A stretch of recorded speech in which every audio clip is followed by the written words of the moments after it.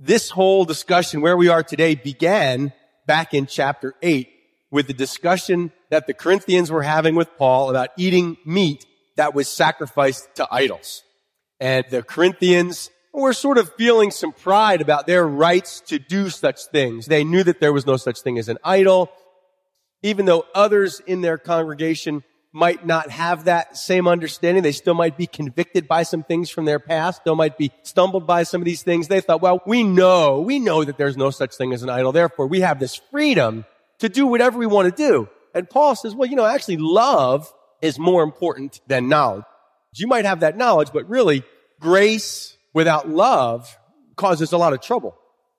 Then they understood the grace of God. Hey, the grace of God, there's no such thing as an idol. All things are lawful for me. We're not under the law anymore. That's great. But if you have God's grace, but you don't have love for other people, this can really lead you to harm other people with your freedoms. So all of chapter 9, Paul spends telling them that with great freedom comes great responsibility and the willingness to give up your freedoms for the sake of love. You need to have love. Everything in the body of Christ, everything in the Bible operates under the pretenses that love is existing in your heart. The love of God is existing in your heart. Chapter 12 in 1 Corinthians is all about that very thing. So he ends up talking about a race and how when people are running a race, everybody runs, but one wins the prize. And basically he says, verse 27 of chapter 9, I discipline my body and I bring it under subjection, lest when I've preached to others, I myself should become disqualified.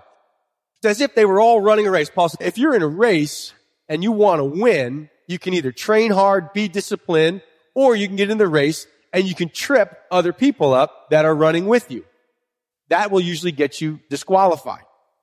Now, the challenge that started back in chapter 8 was the Corinthians really wanting to be able to exercise their freedom to eat meat that had been sacrificed to idols. In Corinth, there were plenty of temples to false gods, and those temples were connected to sacrificial meals, and you could buy meat there. The Corinthians, because of their knowledge and understanding that there's no such thing as false gods, we're with them in that, right? We know there's only one God. Can we say amen to that, church? There's only one God. So we know that there's no such thing as these other gods. So the Corinthians said, well, then we should have no problem. We should be able to eat meat sacrificed to the idols. So in a sense, they're right, but Paul says there's some other people in your congregation that have come from worshiping those idols, and if they see you eating in an idol's temple, it's going to freak them out. Like they don't have the freedom to do that like you might. So Paul gives them a whole chapter on what it looks like to actually love people by being willing to give up your freedom if using your freedom will cause them to be tripped up or stumble. That's why he uses that idea of a race. If you're running a race, Christian, if you're running a race, Corinthian, and in that race you are tripping other people by using your freedom, then guess what? You get disqualified.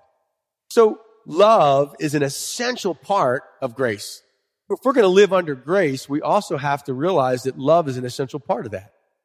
Now, we'll go on this wonderful walk down memory lane as they argue for this right and argue for their freedoms. Paul argues for love.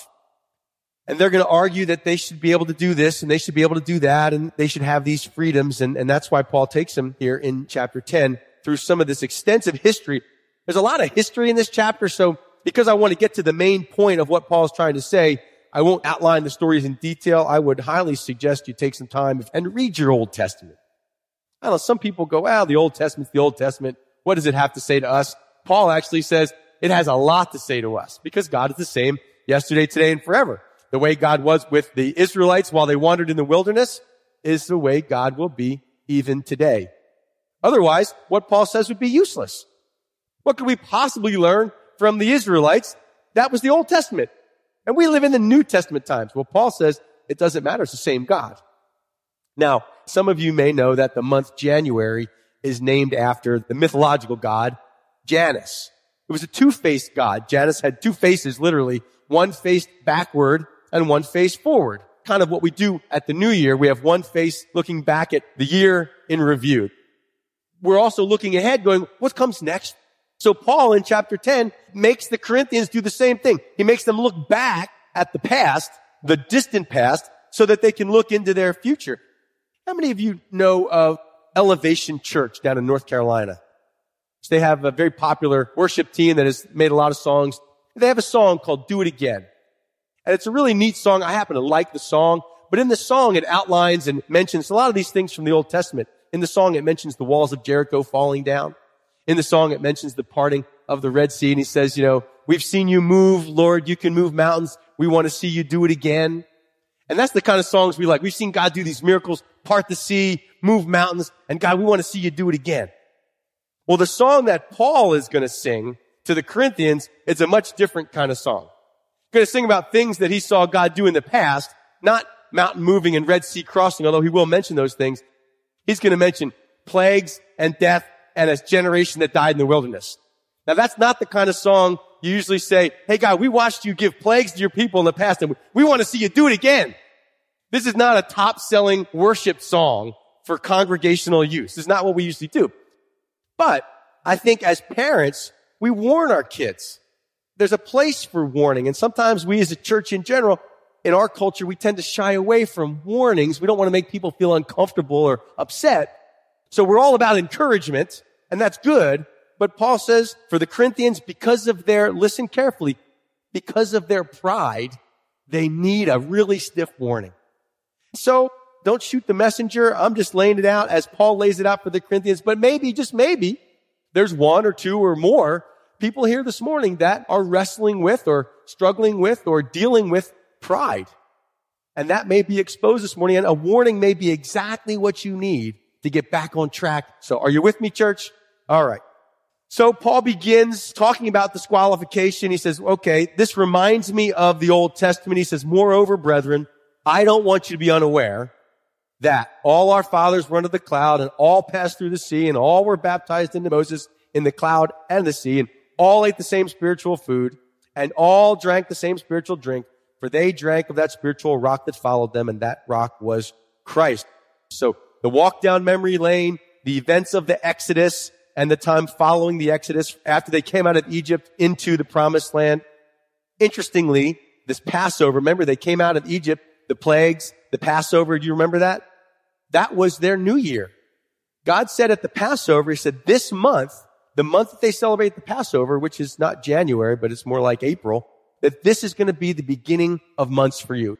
So the Jews have two calendars, a civil calendar and a religious calendar. And the Passover began a new year for them, the beginning of their religious calendar. But what jumps out at you as you read those 4 verses there? Is there a word that seems to jump out to you? How about the word all? It's easy to overlook, right? But don't you see the emphasis on that word? All did this. All did that. So Paul's showing them that these Jews, the Israelites, the Hebrews coming out of Egypt, they shared some common experiences with the grace of God. The first one is they were all under the cloud. What does that mean? Well, they come out of Egypt, which is great, coming out of bondage, out of slavery. 400 years they were subjects and lived a hard life of oppression in Egypt. Then God brings them out, but that's great. Like, where do we go? Now we're out of Egypt. We're leaving the lives we've had for generations. We're facing this wilderness. Where do we go? Well, God said, I got you covered. Literally, I got you covered. I'm going to cover the area with a cloud and lead you by this cloud. Exodus 13:21 says, the Lord went before them by day in a pillar of cloud to lead the way, and by night in a pillar of fire to give them light, so as to go by day and night. They could travel during the day because the cloud would keep them cool, would cover them from the rays of the sun. And then they had a night light. God gave them a night light, and they would be able to travel by night if need be. And when the cloud stopped, they would stop. And when the cloud went, they'd go, oh, look, the cloud's moving. And they had God's guidance and presence and direction. They all passed through the sea. Even if you don't know the Bible, even if you've never read the Bible, you know about the Red Sea crossing. That's what he's referring to. They all passed through the sea. What sea? The Red Sea, after Egypt, coming out. Remember, God leads them out. The Egyptians can't wait to get rid of them because a firstborn in every house had died. And they said, we got to get rid of these Israelites. They're causing us a lot of trouble. So they send them out with gold and presents and all that stuff. Get out of here. And they go and they come to the Red Sea. Well, Pharaoh changes his mind, begins to chase them down, says, hey, I want to get these slaves back. There goes 3 million slaves we've just let loose, and he goes to get them. So the Israelites are stuck. In front of them is the Red Sea, and behind them is the Egyptian army. I mean, they are stuck. And they start to freak out, naturally speaking. And they cry out to Moses, and Moses cries out to God, and Moses says these fairly famous words. He says, "Do not be afraid," says this to the people. "Stand still and see the salvation of the Lord, which he will accomplish for you today." And then God made a way. He parted the Red Sea. Miraculously, the walls of water stood up on each side, and every single Israelite walked across on dry ground. And then God closed the waters back down on top of the Egyptian army. So God fought for them, and God rescued them.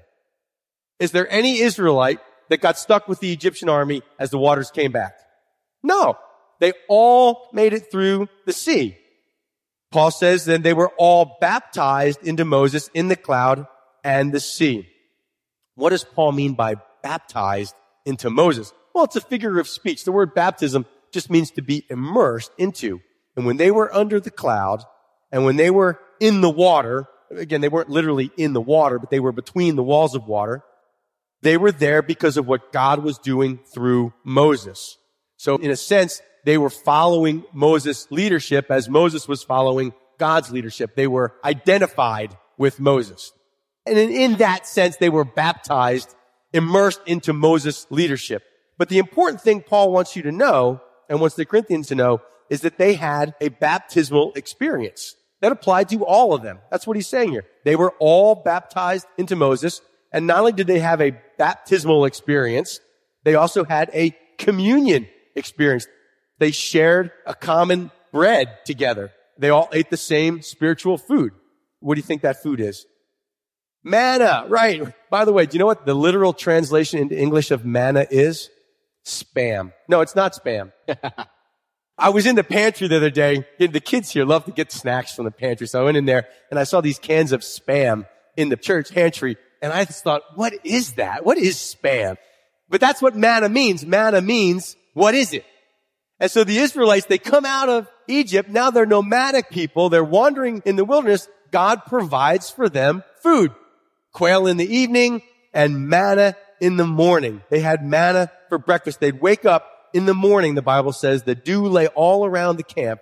And when the layer of dew lifted, there on the surface of the wilderness was a small round substance as fine as frost on the ground. And then they'd go out and they'd collect up this manna, which literally means, what is it? They'd collect it up. And by the end of the day, everybody had all of their needs met. They all had the same spiritual food. Just like we all, when we come to communion, the idea is that we all break bread together. We all share the same bread, the body of Christ. And with that comes not just the food part, the bread part, but the drink part. All drank the same spiritual drink. They all shared a common cup, you could say. It wasn't a cup, it was a rock, actually. The same spiritual drink, they drank of that spiritual rock that followed them. That was Christ. What drink did they drink? Well, twice during their wanderings, it's recorded water from a rock. Do you remember? Not Iraq, a rock. But when they came out of Egypt, they needed water to drink. I mean, you're wandering in the wilderness, you need water to survive. And so God told Moses, hey, strike the rock. This is Exodus 17. People were thirsty. They complained. God tells Moses to strike the rock, and what happened? He hits the rock, and water comes out. It satisfies the thirst of the entire nation. Now, there's one other place. That's at the beginning of their journey. At the end of their journey, Numbers chapter 20, we see another story where the people are complaining because they don't have water. They're thirsty. They're saying to God, why'd you bring us out here to die? You should just left us in Egypt. We were better off there. Wah, wah, wah. And Moses is saying, God, look, the people are complaining again. They want water. And God says, okay, Moses, take your rod. And Moses is like, I know where this is going. I've done this before. And it's almost like he doesn't hear anything that God says after that. But God says, take your rod and then go speak to the rock. So there's a rock in Exodus 17, a rock in Numbers chapter 20. The first time God tells Moses to strike it. The second time he tells him to speak to it. But what does Moses do? Moses is angry at the people. God's not angry at the people. But Moses is angry. So Moses in his anger strikes the rock twice. And God in his grace still gives the people water. But there's a price for Moses to pay. He's not going to go into the promised land. So that rock is there on both sides of their journey, and both times Paul calls it by the same name. So the Jews had sort of a history where they believed that this rock followed them, that there was a well of water that traveled miraculously with the Israelites as they traveled through the wilderness. And every time they stopped for a drink, there was a well there. And Paul says that rock, that spiritual rock that they drank from, that was Christ. Now, the interesting thing to note is that what Paul says is that rock followed them. Have you ever thought about that? Like the idea that they have is that there's this rock, a rolling stone, you could say, this rock that as they're traveling through the wilderness, that they'd stop and they'd look back and then the rock would stop. And then they'd walk some more and it'd stop and then the rock would stop. And that's not the picture that you should be having. But the idea is that Christ, the living water, was with them the whole time they were in the wilderness, satisfying their thirst. Jesus says about himself that he's not only the bread that comes down from heaven, but he's also a well of living water. I love that. He who drinks of this water will never thirst again. Do you know that? Satisfaction. This is kind of off the subject of this creepy passage about rocks following them to that idea of satisfying cravings. When you meet Christ, when he is all that you need, there's this deep sense of satisfaction. I'm not thirsty anymore. So many people are just thirsting, hungering for something more, something else. And when you meet Christ and he satisfies your life, you stop thirsting. I've experienced, maybe some of you have experienced exactly what the Bible tells us. When you drink of Christ, you'll never thirst again.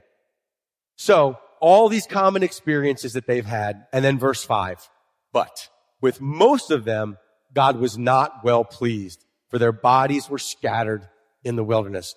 So this whole group of Israelites, we don't know exactly how many came out of Egypt. Some estimate 2.6 million, 3 million.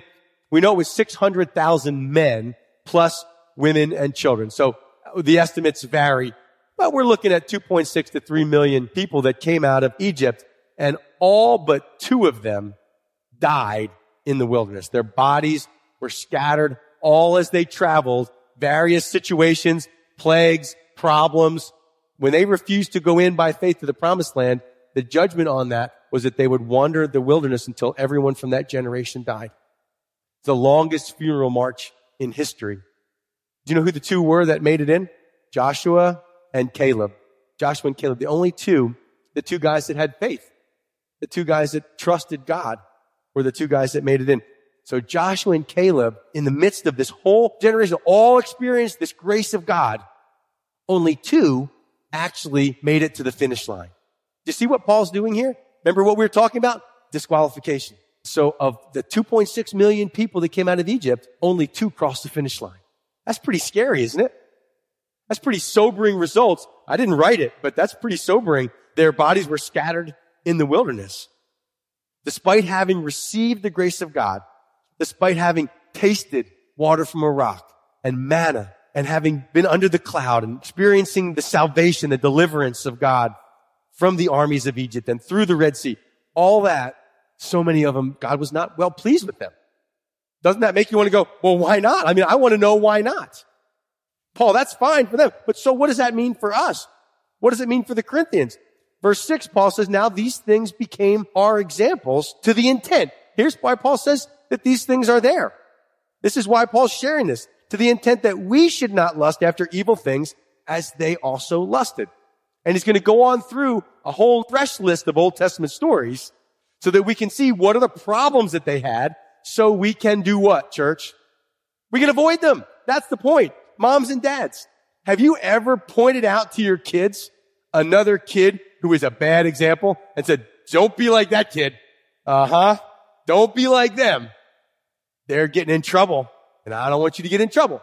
My parents, I don't know if they're watching this via live stream or not. I don't know if they'll remember this story, but when I was a kid, I was a thumbsucker. Any other thumbsuckers in here? All right. Thumbsuckers unite. Until at least I was about 16, then I finally quit. I couldn't drive with one hand on the, no.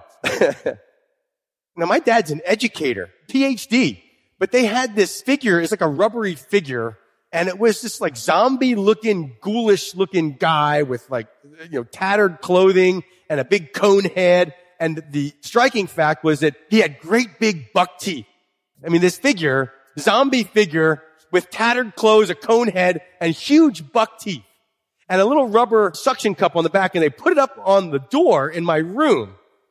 And my parents said, if you keep sucking your thumb, you're going to look like that. And man, it worked. I don't know if my parents will remember that or not, but I remember it. I'm still in counseling over it. Oh. But the idea is that their warnings are very appropriate, and warnings come from a heart of love. Parents, don't you want to see your kids avoid the same mistakes you made? And that's all Paul is trying to say to us. It's like, look, I want you to live fully for the Lord. I want you to cross the finish line. I want you to finish the race. Parents, isn't that what we want for our kids? We want them to cross the finish line with the Lord. Pastors, we want for our congregations. I don't want you just to start well. I want you to finish well. And that's what Paul wants for his Corinthian church. I mean, this church is full of pride. They're constantly against him. They're antagonistic. They're having so much trouble. And so he's got to hit them with a hard message. The message of encouragement is great, but now it's time for a warning. So he says, the warning number one, don't lust after evil things as they lusted. Look where it got them. Desires are good. The desires are God-given. The emotion of desire is a God-given desire. There are certain things that are good to lust for, to crave after. Peter, in 1 Peter, says to the church, you should desire the pure milk of God's word so that you can grow. He's going to tell the Corinthians, pursue love. You can desire spiritual gifts, and you should, but pursue love. So there's a place for desire. It's not just desire that Paul is talking about. He's talking about the desire for the forbidden, the lusting and the longing for the thing that is not allowed. And we know that that's the very thing that we're not allowed to have. That's oftentimes the very thing that we want, right? It's that wicked, prideful thing in me. Don't tell me what I can't have. That's what I want. Go right back to the Garden of Eden. There's only one tree that God says, don't eat that. How many other trees do they have? They got all kinds of fruit, all kinds of things to eat. And God says, there's one tree that I want you to leave it alone. And instead of focusing on the thousands of trees they could eat from, as soon as God said, don't eat that one, all their attention, boom, where's Eve? She's right by that tree. And it's just that human, lustful desire. It's that longing. It's that dominating thought like an itch in my brain that needs to be scratched and thinking that if I satisfy it, then it will be better. But actually, when I scratch it, it gets stronger. What was it for the Israelites? They were remembering how good they had it in Egypt. Now all they had was this crummy manna, and they were getting tired of it. They'd already used every recipe in the manna recipe book. The test kitchen for manna had been exhausted, and they're just done with it. So they complained to God, oh, we got this manna. We used to have fish and leeks and onions and all that good stuff. Now, they were miserable in their bondage in Egypt, but they don't remember that now. That's the funny thing about memory. You look back on your past life. Oh, how good it used to be. Oh, the party days of my life. Party days, how good they were. Are you kidding me? You spent most of your time with your head in a toilet. That is not fun. That's not good, but you don't remember that. They don't remember the beatings that they took. At that time, all they can remember, their brain is only focused on all the good things they seem to remember having had. So they cry out to God, we want meat. Now, this is why Paul brings it up. Because remember what the Corinthians were saying. They want meat sacrificed to idols. We don't care what stumbles other people, what it does to other people. We want our meat, and we have the right to have our meat. Paul says, be careful of your cravings for meat, because they crave meat. Guess what? God allowed them to indulge. He brought them quail. He said, I'm not going to bring them for a week, but for a whole month, I'm going to give them quail. And as they ate it, what happened to them? It came out their noses. Isn't that gross? I don't even want to think about that. And a plague broke out as they were poisoned by this meat. And it doesn't tell us how many people. They buried a whole bunch of people there. You know what the name of that place was? In Hebrew, Kidroth Hatavah, which means in English, the graves of craving. Now, how many people do you know today on the news, in your family, that have been buried? How many dreams have been buried in the graves of craving? How many lives have been destroyed and are now buried in the graves of, all because I had a craving, a desire, a lust. I wanted something new. I wanted something different. I wanted something else. Those are roots of the craving monster. And craving is all about what I want, what I deserve. And that's what the Corinthians were saying. And that's why Paul brings this up. And he moves from that to idolatry. And do not become idolaters, as were some of them. As it is written, the people sat down to eat and drink and rose up to play. Idolatry was an issue for the Corinthians. That's what they were saying. We want to eat meat. And where do we want to eat it? We want to eat it in the idol's temple. So Paul brings up, well, let me remind you about another group of people that got hooked into idolatry. And it's in Exodus 32. You know the story, the golden calf story, right? Moses goes up on the mountain, meet with God, 40 days. The people are going, man, we're tired of waiting. We don't even know if this guy Moses is coming back. Aaron, you got to do something.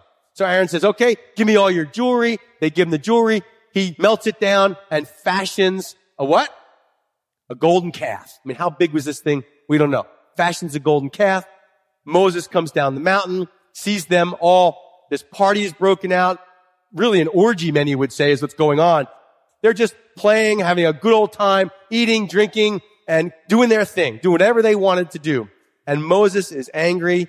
He throws the commandments down. He says, Aaron, what is going on? Why are the people? This is what he asked. Now listen, pay attention. This is important. He says, why are the people unrestrained? Why haven't you restrained the people? I mean, look at them. They're just cut loose. They're doing whatever they want.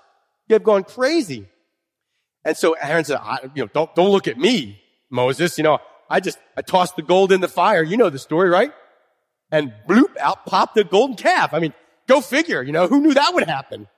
It's really a hysterical story. But what did they make? They made not a golden cow, but a golden calf. Anybody raise cows in here? How easy is it to lead a calf? You have to halter break a calf. Because what is their natural instinct to do? They pull away. They don't want to be restrained. They don't want to be led. That's why in that same chapter, Exodus 32, God says of this people, the Israelites, they are a stiff-necked people. They have made an idol that is just like them. And that's what we do. That's what idolatry does. We make idols, we make images of the things that we want. So they were just like this calf. They were stiff-necked and unrestrained. A calf does not want to be restrained. So they worshiped the thing that they wanted. They made a God in their own image. Look, God is not up for grabs. The role of God is not one we decide by majority rule or we vote on or we even personally decide. If you talk to people about God, there's some crazy ideas out there. What do you think God is like? Oh, well, my God would do this, that. Okay. Oh, well, my God would do this. And my God, here's the important thing. My God would never say no to me. That's what a lot of people's gods, they want a God that will say yes to all the things they crave and desire, but will never say no to them. I have a Father in heaven, and a good Father knows how and when to say no to my cravings that are going to hurt me and they're going to destroy. But see, human beings, in our pride, we don't like the word no. Are we together in this? I'm with you. I'm preaching to myself as I go through this. But this is the problem with idolatry. We make an image and then we worship it and we become like it. We become what we worship. That's the truth through the Bible. An idol says yes, but not no. The idol serves my needs and empowers me to live the life that I want to live. Well, this is great for them, even for the Corinthians. They're toying with idolatry. But what about for us? We don't have statues and all that. William Barclay said, we do not now worship idols so blatantly, but if a man's God be that to which he gives all his time and thought and energy, men still worship the works of their own hands more than they worship God. So idolatry for us is very subtle in that we don't have a statue, but we have an idea, an ideology, a value system. And that becomes what we worship at the cost of anything else. See, it starts as, well, I have the freedom to participate in this. I have the freedom to enjoy this, and you do. For them, it was, I have the freedom to go to this idol's temple and eat meat there. Well, you might. But pretty soon, now you're engaging in the activities that the idol worshipers are engaging in. And you're hanging out with the people that are there. And pretty soon, you're there more than you are at the temple of God. You see, the Corinthians wanted their cake and eat it too. They wanted to worship God at the temple of God or with the people of God, and they wanted to worship idols. And God is saying, look, you can't have it both ways. You can't have your cake and eat it too. You can't serve two masters. See, for us, God says, you shall have no other gods before me. And that's one of the hardest commandments. You know, the song says, prone to wander, Lord, I feel it. Prone to leave the God I love. What is it about us human creatures that is so prideful and so determined to make God in our image? In the beginning, God created man in his own image. Male and female created he them in his image. And then mankind has ever since returned the favor. We now create God in our image.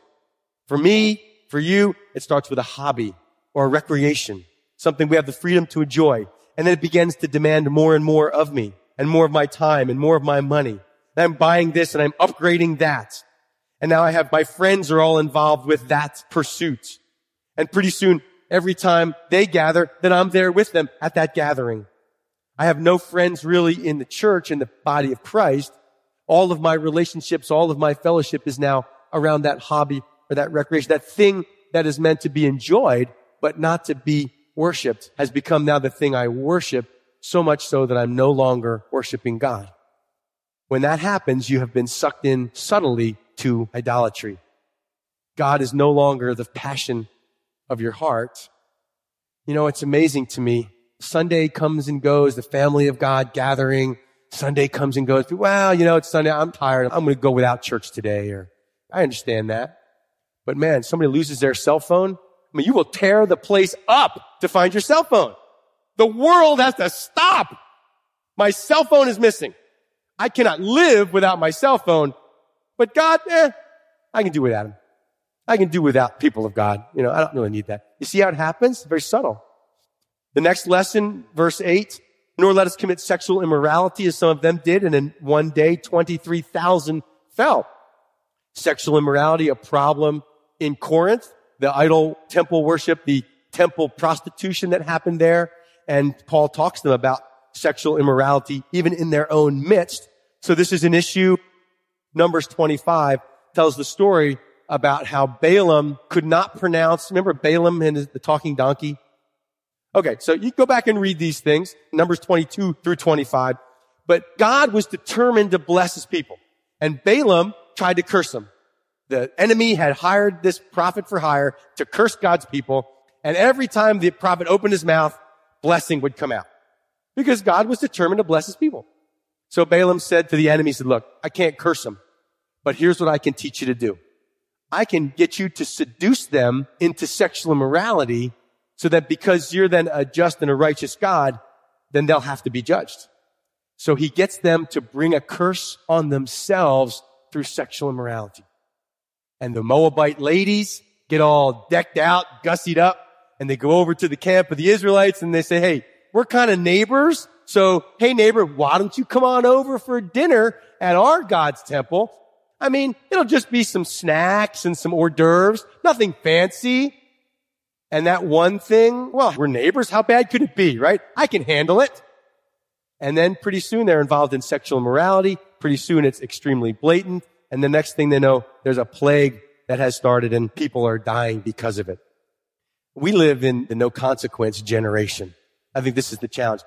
I looked this up, 2018, more STDs, sexually transmitted diseases than ever before in America. I worry about the young generation. Every generation worries about the next generation. And I worry about them because I think when I was growing up, we still had a sense of consequence. How many of you remember when you actually had a certain number of texts you could send, right? When there was a limit, you remember that? There was a limit. And so you had to go, I got to parcel these out. I can't use all my time because I don't have unlimited. There were consequences to going over or running out. You're like, that was it, sorry. But now everything in the world of our kids is unlimited. There's no off button. There's no stop cue. The show started at 8 o'clock and there was a commercial at 8:15 and it stopped at 8:30 and the show was over. But now it's binge watching entire seasons with no stopping. One of the things that psychologists are saying is our kids lack stop cues. They just keep going. So when it comes to the area of sexual morality, we're seeing consequences of that. And people say, well, I can handle it. It's just a frat party. It's just a party at my neighbor's house. It's just a this. It's just a that. And it brings difficulty. Verse 9, nor let us tempt Christ as some of them also tempted and were destroyed by serpents. So Paul says, don't tempt Christ. And this is a reference to both Exodus 17, Numbers chapter 21. What does it mean to tempt Christ? Hey, if Jesus really loves me, this is what it'll do for me. I mean, if God really loved me, he would do this. God proved his love for you by giving the thing that mattered to him most, his son, to you on the cross to die for you. But if God's not doing what I wanted to do, then I will manipulate God, or so I think, by saying, well, if God really loved us, he'd give us water. Well, if God really loved me, he'd give me that thing. Or how close can I get to the line? How few Sundays do I really have to be in church? You know, how little can I actually participate with the body of Christ and still be okay with God? And we tempt God. Remember Jesus tempted in the wilderness? How Satan tempts him, hey, throw yourself down. God will protect you from the consequences. And God would have. I mean, Jesus says, thou shalt not tempt the Lord thy God. I'm not going to tempt God by walking the line, expecting him to preserve me from the consequences of my actions. That's not the God that we know. David said it like this, until I was afflicted, I went astray. But now I pay attention.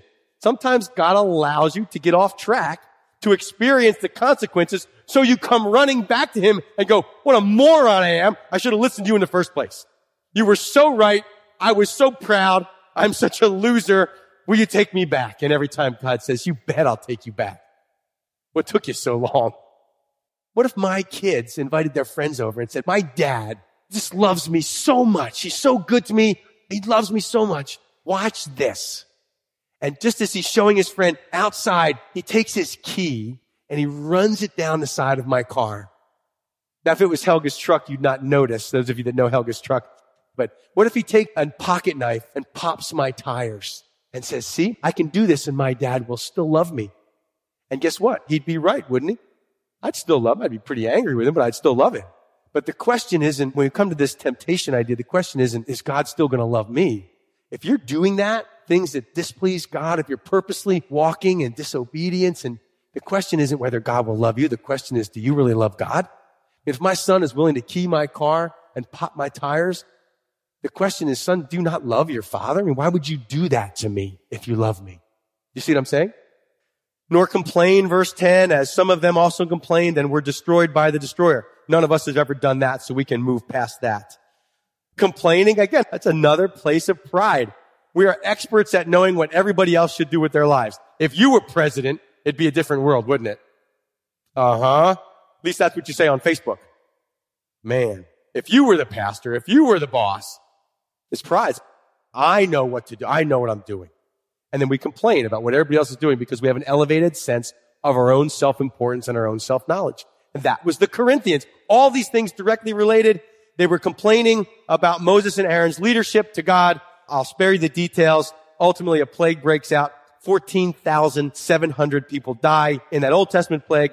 So they were complaining about Paul's leadership. Paul makes the connection. Now verse 11 says, all these things happened to them as examples, and they were written for our admonition, not for kicks and giggles. They were written so we could learn, for us upon whom the ends of the ages have come. I mean, time is drawing to a close. This age is coming to an end. And God says, look, these things were not recorded for them. They lived it. They didn't need to know what happened. They knew. So why bother writing these things in a book for us? This is a message in a bottle sent from a people from 4,000 years ago to a people that live in 2019 to say, hey, pay attention, heed the warning, get it straight. These things happen to them. And if you're not careful, what's going to happen? History will repeat itself. But it doesn't have to. Aren't you glad you can learn from other people's mistakes? Isn't that a good thing? So he gets down to the issue here. He says, therefore, let him who thinks he stands take heed lest he fall.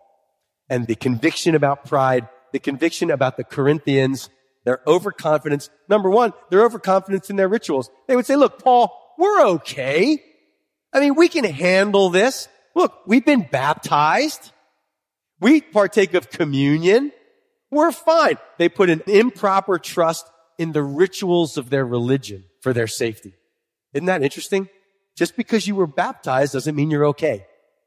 Just because you went through a ritual, just because you come forward and you take the cup. Remember, they all had the spiritual drink. They all had the spiritual bread, but that doesn't mean you're okay if you go out and you live in sexual immorality.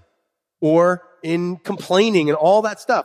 Paul says, be careful about that, because it's the person who thinks he's standing in their pride that is in danger. The minute I say, hey, my marriage is okay, I'm fine, I'm not going to have any problems, then that's the minute I let my guard down. What Paul's saying is, don't let your guard down. Don't be so confident in your place with God that you let your guard down and begin to indulge some of those desires that you have. Well, God will forgive me. God is gracious, isn't he? I mean, God loves me, doesn't he? He loves you. That's why he might let you enjoy some of those consequences from what you choose. This reminds me of Samson. Samson's a classic Old Testament example. All these spiritual privileges, this calling in his life. He's a judge. He's got this power, this strength, and he takes it for granted, doesn't he? Every time he gets bound, he says, oh, well, I'll break out of it like I did before. No problem. I can deal with it. I can handle it. And then finally he tells Delilah that, hey, if they shave off my hair, then I'll lose my strength. I'll be normal like everybody else. And they shave off his hair, and he wakes up, and he thinks he's going to be strong just like always before, and he doesn't know that the Lord has left him disqualified. Now, he makes it into the hall of faith, but not before having been blinded and bound and taken captive by the enemy. That's what's at risk here for Paul to the Corinthians. He doesn't want them to be disqualified because of their pride and their indulgence in sin. Pride goes before destruction and a haughty spirit before the fall. I like the way the Message Bible says it. First pride, then the crash. The bigger the ego, the harder the fall. The minute you find yourself saying, I can handle it. Well, it happened to them, but that'll never happen to me. We start playing with fire, and what happens? You get burned. We know it. It's over and over again. So Paul doesn't end there. He gives them one more verse. No temptation. He says to them, now look, I've given you the warning, but now I'm going to tell you, no temptation has overtaken you, Corinthians, you in Fluvanna, except such as common to man. So there's nothing that the Corinthians were experiencing that was new. That's why he can go back 4,000 years or 2,000 years and grab those examples, because the lust of the flesh, the lust of the eyes, the pride of life, Satan has one playbook. And once you figure it out, you do much better. So there's no temptation that is common to you. You are not unique. The things you crave, the things you desire, the things that your heart longs for, the illegitimate cravings, the sinful cravings and longings, that doesn't come about just because there's internet. The internet's just another way to pursue them. These things existed in the heart of mankind from the garden. No temptation has overtaken you except such as common to man. But God is faithful, who will not allow you to be tempted beyond what you are able, beyond what you have been given the power to endure. But with the temptation will also make the way of escape that you may be able to bear or endure it. With the temptation will give you a way out so you don't have to deal with it. That's what I wanted to say. But it doesn't say that. He says, I'm going to give you a way out. That's God's perspective, so that you can endure it. That's our perspective. Temptation, enticement to sin. We can't avoid it. Like, temptation happens. Martin Luther said, you can't keep the bird from flying around your head, but you can keep him from making a nest in your hair. Temptation is not a choice, but sin is. So when temptation happens, for them, for us, for me, temptation happens because I have cravings and desires that I long to fulfill. Desire for pleasure, desire for self, desire for more, desire for new. And these things are real in our lives. I've found what God says here is that he's going to give us a way out. There's an exit. There's an exit plan. And your job, my job, to take the exit. He's going to tell them, flee, run away, get out of there, cut it off, unplug it, whatever. There's a way out. But the problem is the Corinthians, me and you, we're usually looking for the way in. We're usually trying to find a way to indulge. That's the problem, because we really want it. I've found that part of the benefits of walking with Christ, I'm not going to tell you I don't wrestle with the same temptations you all do. Jesus in the wilderness tempted. In all ways tempted, just as we are. There's nothing Jesus hasn't experienced that you and I haven't experienced as far as temptation goes. Every time, every temptation, he meets it with the word of God. There was a desire to obey the Lord that was a stronger desire than the desire for the pleasure of fulfilling that craving. Have you noticed as a Christian that there's things that you used to desire that all of a sudden you don't desire them anymore? Like, I ate so much Christmas dinner that at the end of the night, Helga says, there's still some pie left. I was like, you could not tempt me with pie. Why? Because I was already so full. I was already full. If I am full of a desire to give, then greed does not tempt me. I mean, it tempts me, but there's another desire that's stronger. If I am full of love, there's a desire for self, but there's a desire for others that's stronger. And so God gives us the fruit of the Spirit. He gives us love and joy and peace, and He satisfies so that when those temptations come, we're able to endure them. Yeah, be nice to have one of those, but I don't need it. I'm full. Christmas loses its whole materialistic pull on you when you already have everything you need. What can you crave when you already have everything you need? That's the real key. The only way you can be pulled into sin is when you have a chink in your armor, when there's a temptation, when there's a sin, a secret craving that you have not dealt with or ministered to with the cross. Maybe there's a time of repentance. Say, you know what? I need to get that straight. I've been sitting on the fence. I've been living a double life. I've been living as a hypocrite. I'm engaged in this. I'm engaged in that. Nobody else knows it, but I see God knows it. And I don't want anything in my life to quench the Spirit of God.